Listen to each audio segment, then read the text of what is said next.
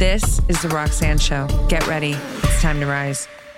Hey, what's up, everyone? Welcome back to another episode of The Roxanne Show. Today's microsode is a powerful clip from episode 194 featuring my girl, Hannah KOENIG.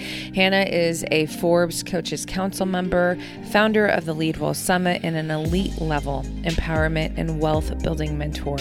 She's an absolute badass, and you're probably going to want to go check out both episodes with Hannah once you take this in, because the conversations with Hannah around wealth building are absolutely refreshing.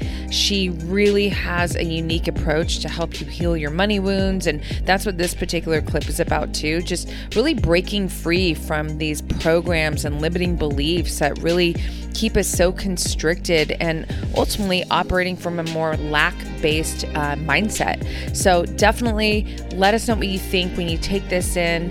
Check out Hannah if you're not already following her on Instagram. All the links are in the show notes. Subscribe to this podcast if you have not already, and enjoy the episode. One thing that I do want to ask you to tap into, because I love that your backstory isn't this, you had it all figured out. You come from an upbringing where the money mindset was like, polished and abundant. It's like you've had to do every facet of the work that comes with, money mindset and building wealth and everything, related to wealth, really. And so to me, those are inspiring stories, because you can really speak to the process on a different level. So do you want to share some of that?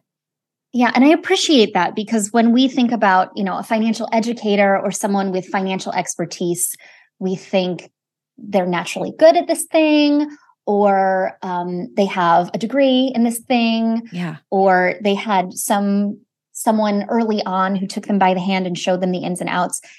That is not my story. In fact, my experience is directly the opposite of that. I grew up, I've been on food stamps, as a child, and as a young adult. And my modeling around money was incredibly dysfunctional. My parents fought a lot about money. We were definitely below the poverty line. And it wasn't just that we didn't have money. It was the layers of emotion and behavior and financial trauma, right? The psychological manipulation and fear and tension and anger that, children are incredibly perceptive. Yeah. So I remember being and I'm the oldest of four. So I remember everything, which drives my mom crazy.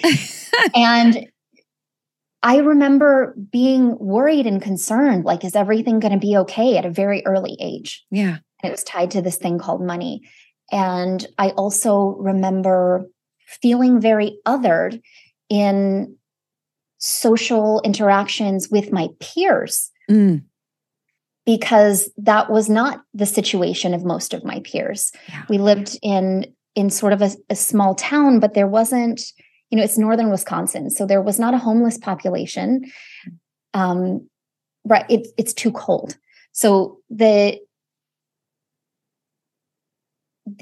average household income was more middle class, I would say. Yeah. And so I also remember feeling that difference and thinking, oh, money or even wealth, right, is this thing that certain people have, and we are not those people.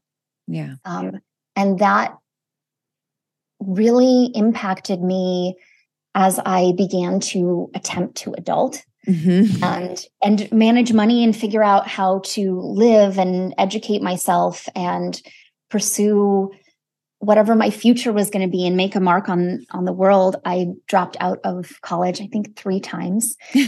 And I've made almost every financial mistake a person can make. And I say that just sort of as an antidote to a world that exists where a lot of the messages that we receive are, when you make a financial mistake, you are bad with money, right? Not you made a mistake, but you are the mistake. And that's definitely what I did. I internalized it. And it was just this thing I was in constant fear of. I've been evicted multiple times. I've had cars repossessed. I've done all of the bad money things. And this is even not so long ago, I would say the beginning of 2017, my credit score was in the mid 400s.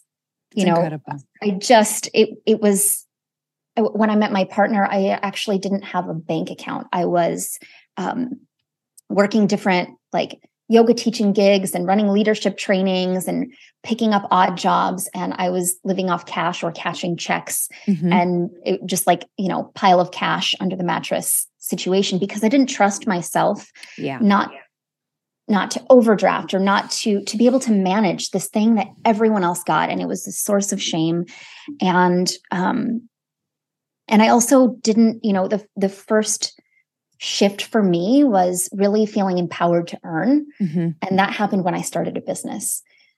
And I saw it as this way out of the life trajectory that was statistically set before me based on my parents, my lack of education, etc. And I thought, oh, this is a different path and I can create.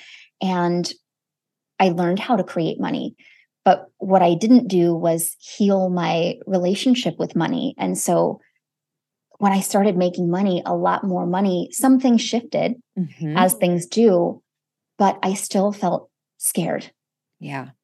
I still felt nervous. I still felt terrified. I still was wondering, after a year of working my butt, of doing nothing but working, where did my money go? And not knowing. Yeah. Right? Not know, having to spend 6 hours going line by line through accounts to be like, oh, this is what's happening. Like taxes I was paralyzed. Yeah. And that was the point I hit where I'm like, clearly you're capable. Clearly this is not working for you. Clearly money isn't the problem. And that was a huge wake up call for me. So that's.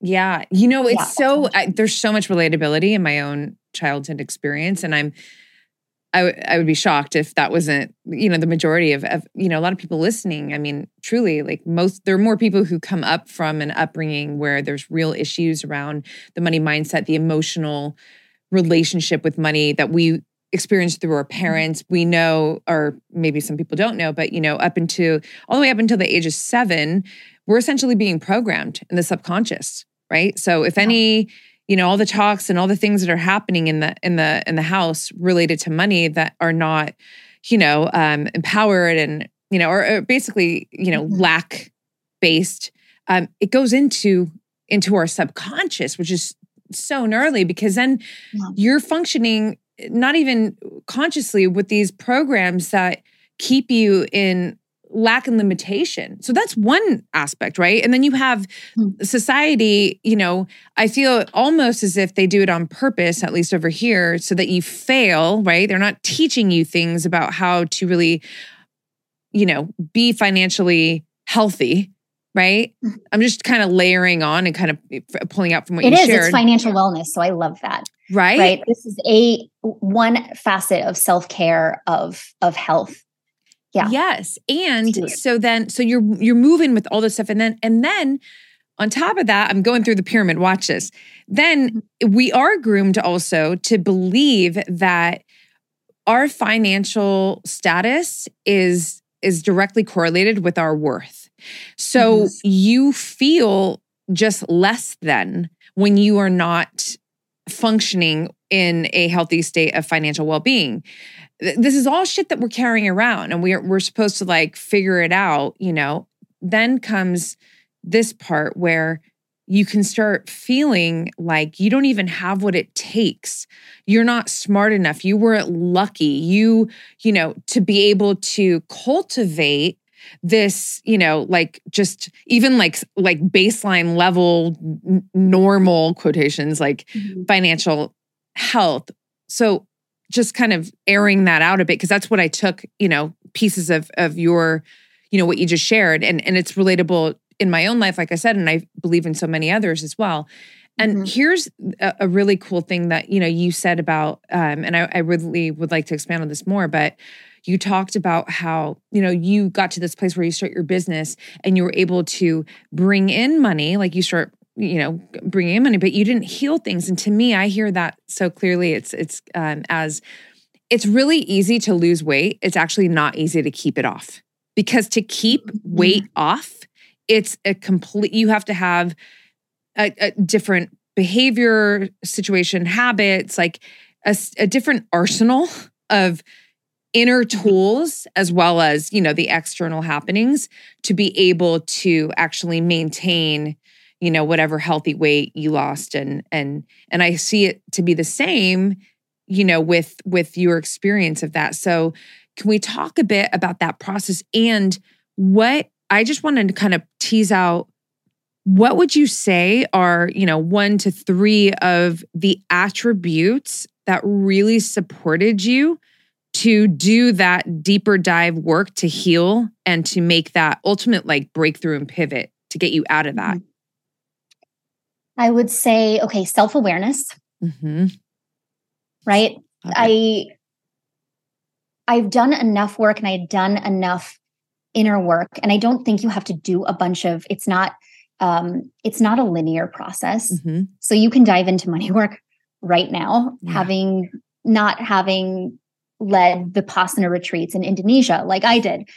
But I had done enough inner work where I had self-awareness, a lot of it. So I could see my own behavioral patterns playing out. Emotional safety, right? Not only physical, but emotional safety. So I was in a partnership, and also the relationships in my life are spaces that are, it's safe for me to make a mistake.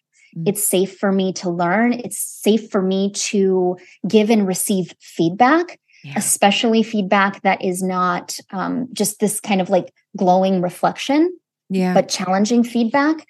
And self-awareness.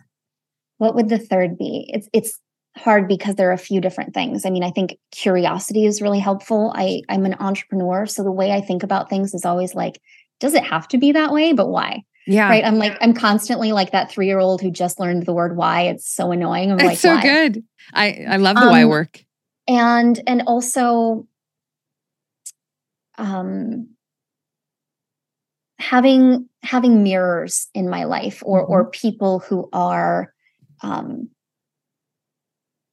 mirroring back to me. I think that's part of that feedback process. Yeah. Well, let me ask you this. Yeah. Where do you self-worth, self-love, self-worth lives in self-love.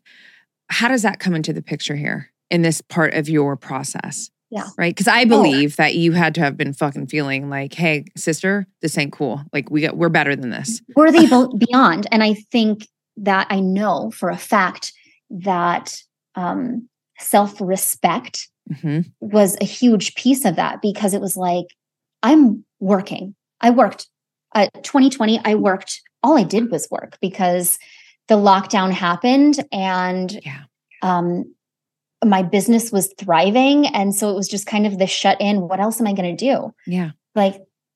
Watch Netflix. So I worked, I created, I worked, I served my clients.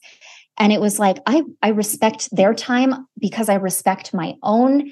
And clearly I'm not respecting my time in this area, because I work to create